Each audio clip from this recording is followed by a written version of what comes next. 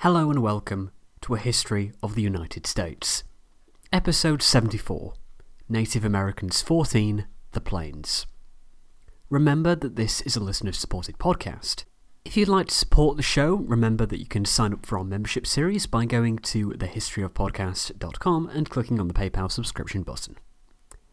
Having spent a few episodes covering the east coast of the United States, today we turn to the interior and to the plains.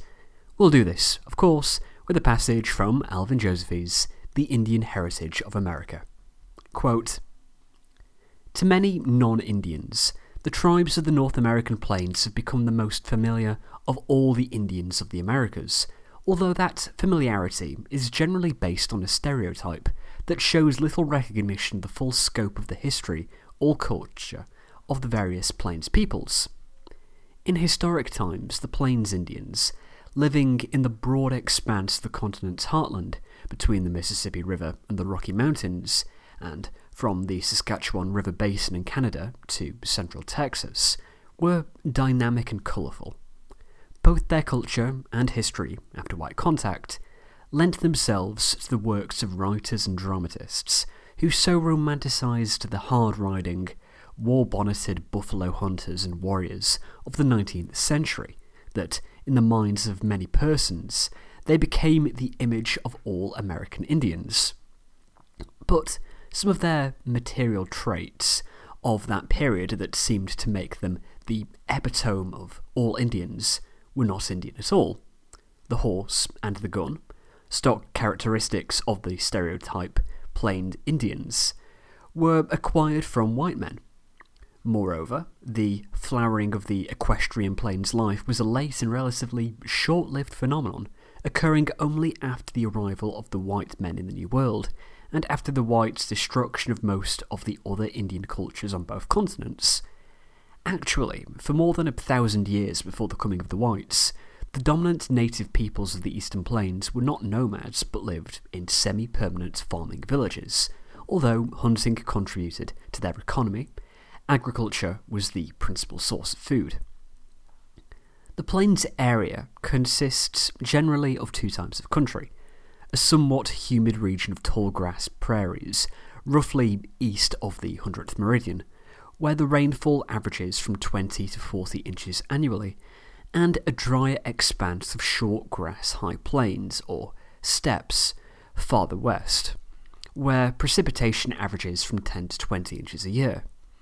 In the past, it has been thought that, prior to the introduction of the horse that facilitated pursuit of the buffalo and the maintenance of a buffalo-based economy, which the plains seemed to dictate, few Indians had occupied either part of the region, and particularly the more arid western plains. But archaeological discoveries in comparatively recent years have shown that men dwelled on the plains, including its dry western reaches, for more than 11,000 years. By the time white men reached the plains in the 16th century, they could observe two distinct subcultures existing in different parts of the area. The first was that of a number of semi-agricultural tribes that lived along the plains' eastern fringe. In the prairie country of the lower Missouri River Basin were various Siouan-speaking peoples, including the Osages, Missouris, Kansas, Otos, Omahas, Iowas, and Punkaks. Caddoan-speaking Arakaas and Siouan-speaking Mandas and Hidatsas were north of them on the middle Missouri. Further west in Nebraska were the Pawnees, a confederation of Caddoan peoples who had migrated up the west side of the Mississippi and Missouri rivers, and to the south, in Kansas, were Caddoan-speaking Wichitas. All of them dwelled in villages, practiced agriculture, engaged in hunting, and possessed traits of the nomadic plains tribes farther west as well as of the northeastern and southeastern cultural areas. North of Kansas, their standard dwelling was still the circular, earth-covered lodge. Elsewhere, they used grass, skins, or mats as covers. In the north, the palisaded farming villages of eastern mound dwellings of the Mandans, Hidatsas, and Arakasas built along the bluffs overlooking the Missouri River, often served as trade centres. Nomadic tribes came from the more westerly plains to exchange meat, horses, robes, and other plains articles for agricultural products and for guns that had come from Canadian and Missouri River traders. Special societies flourished in the villages, and the ceremonies and dances were colourful. One of the most dramatic rites was that of the Bull Society of Mandan Indians, which included a sequence of dances and acts to propitiate the buffalo. Another group of semi-agricultural peoples also showing numerous woodland traits of the Northeast were the Eastern, or Santee, Dakotas of Minnesota. They were a loose federation of the Mdewakanton, Sistan, Wahpequon, and Wahpeton divisions of the Sioux that had halted their western migration during the 17th century, while in the general region of the Minnesota River. They did some buffalo hunting, but were more dependent on corn, wild rice, and the small game of particularly wooded areas. A Yankton family of Dakotas that had halted its migration when it had reached the Missouri River in the southeastern part of present-day South Dakota had come to resemble more closely the other semi-agricultural tribes of the Eastern Plains. The name Sioux, given by white men to all the different Dakota tribes, was a French-Canadian abbreviation of Nadowesio, from the Ojibwa term for them, Nadowesi, which literally means a small snake or an enemy. In Kansas and on the eastern edge of the Southern Plains were other horticultural groups, including the Wichitas, who were visited by Conronado and his men in 1541.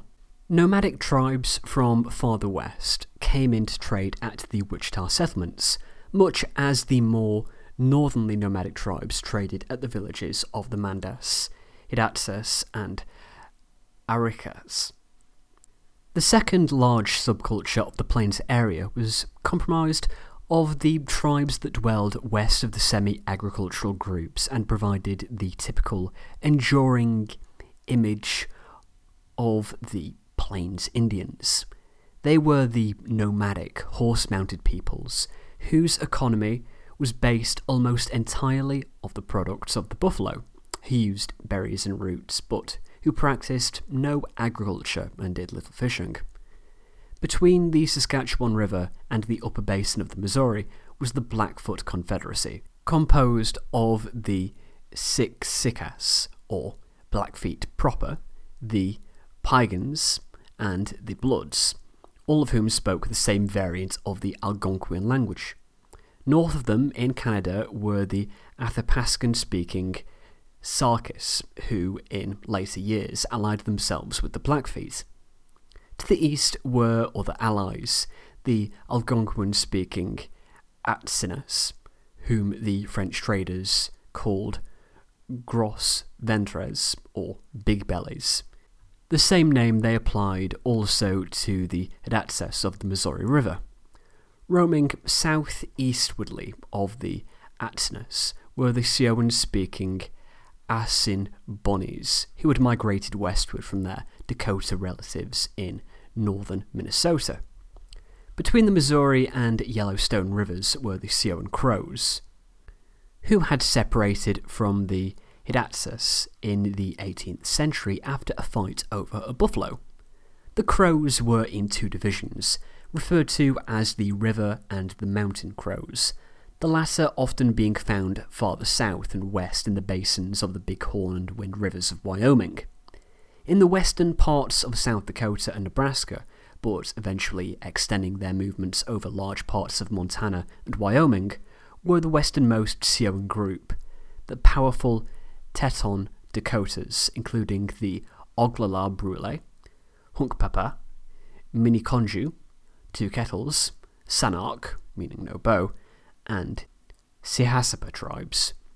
The Algonquian Cheyennes, who had preceded the Tetons onto the plains in a migration from Minnesota, had crossed the Missouri and, after much wandering, had divided into two groups: the northern Cheyennes, roaming generally through the upper basin of the North Platte River, and the southern Cheyennes along the upper Arkansas River. Between them, in eastern Colorado, were the Arapahoes, also Algonquin speakers, who had separated from the Atsunas and migrated south from Canada. In the southern plains, from the Arkansas River into Texas, were the Comanches, Kiowas, and Kiowa Apaches, members respectively of the Shoshonean, Kiowan, and Athapascan language families, who possessed some of the traits of the nearby southwest cultural area. Other tribes that shared many plains traits and who often appeared on the plains to hunt buffalo and conduct frequent raids frequented the southern and western fringes of the region. In the south they included the Lipans, and in the west the Shoshones, whom whites sometimes refer to as snakes, Utes, Mescalero, and Jicarilla Apaches, and even Bannocks, Flatheads, and Nez Perce, who lived far to the west beyond the Continental Divide." End quote. Our understanding of the region's history starts about 11,000 years ago, when we first become aware of people living there. This was a hunting culture which targeted the big game animals that found their homes on the plains, such as bison and mammoths. We can detect this because of the types of artifacts we have discovered. These include projectile points, scraping tools, items used for stone cutting, and bone objects. The region was greatly affected by a change in climate which occurred between 7,000 and 4,500 years ago. The region became much hotter and drier, which forced many of the large game animals to leave. They went to the mountain valleys in the west, or to the wetter grasslands in the north and east. This peaked in the 4th millennium BC. With the absence of the large game animals, the peoples left behind were forced to adapt. They turned towards an intense gathering culture with some elements of hunting smaller animals. This is how things worked for about 2,500 years. From 2500 BC, the climate changed, and the plains area began to repopulate. Things continued as they had done for a few more thousand years, but gradually the plains started to be influenced by the cultures to the east, such as the mound building, the woodland cultures, and ultimately the Hopewellian culture. Between AD 200 and 400, we can detect fairly advanced villages around Kansas City, in eastern Kansas and northeastern Oklahoma. We can detect the Hopewellian influence because of remnants of corn and beans, as well as storage pits. This shows that agriculture had entered the region. We can also see other items which indicate that the region was part of the Hopewellian trade network. By AD 500, this had become something that we term the Plains Woodland period, but it didn't last for a particularly long time. By AD 800, it was entering decline and disappeared by the year 1000. There were several reasons for this. The region was greatly influenced by the Mississippian culture, and a more settled way of life spread across the whole region, from Texas in the south all the way to Minnesota in the north. It was strongly agricultural. Farming communities lived along watercourses. The crops they grew were corn, beans, squash, and sunflowers. Women usually did this while the men went on hunting parties. The more westerly of these settlements started to be abandoned around the year 1500, but we don't know why. It might have been because of warfare or because of changing weather patterns. They returned to a more nomadic existence. In contrast to this, the population further east became more settled. The cultures of the plains were heavily influenced by the east, including their use of pottery and their structure of society which was not dissimilar to the Iroquois and Creeks. Religious structures, including the use of shamans, were also similar, although with some differences. The Pawnee tribe had a sun cult and a star cult, for example. Clothing was made of things which could be collected from animals, such as furs. They had elaborate feathered headdresses to show off their skills in war. The nomadic tribes of the plains used to follow the buffalo on foot, but this changed following the acquisition of the horse. That, along with the gun, allowed them to travel and hunt much more efficiently. They allowed people to connect more than had previously been possible, and the culture became much richer. Horses originally made their way north from Mexico, where they had been kept by the Spanish, but by the middle of the 17th century, so the point we're in the main narrative, the Apaches and Utes were committing regular raids for the animals. They were ubiquitous in the region by the 1740s. We'll have a lot more to say about these tribes later, but I don't want to get too far into the history of these tribes in the 17th and 18th centuries. We'll have more to say about that and these tribes further on in the narrative. We'll continue our westward travels in our next episode, when we get into the two zones that characterised native life in the Rockies, the Great Basin and the Plateau.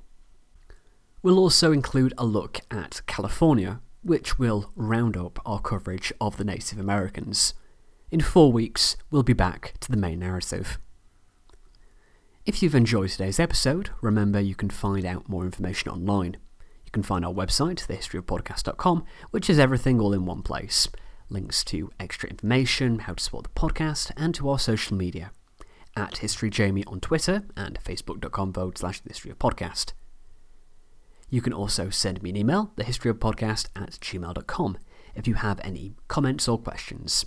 Thanks for listening, and I'll see you next time.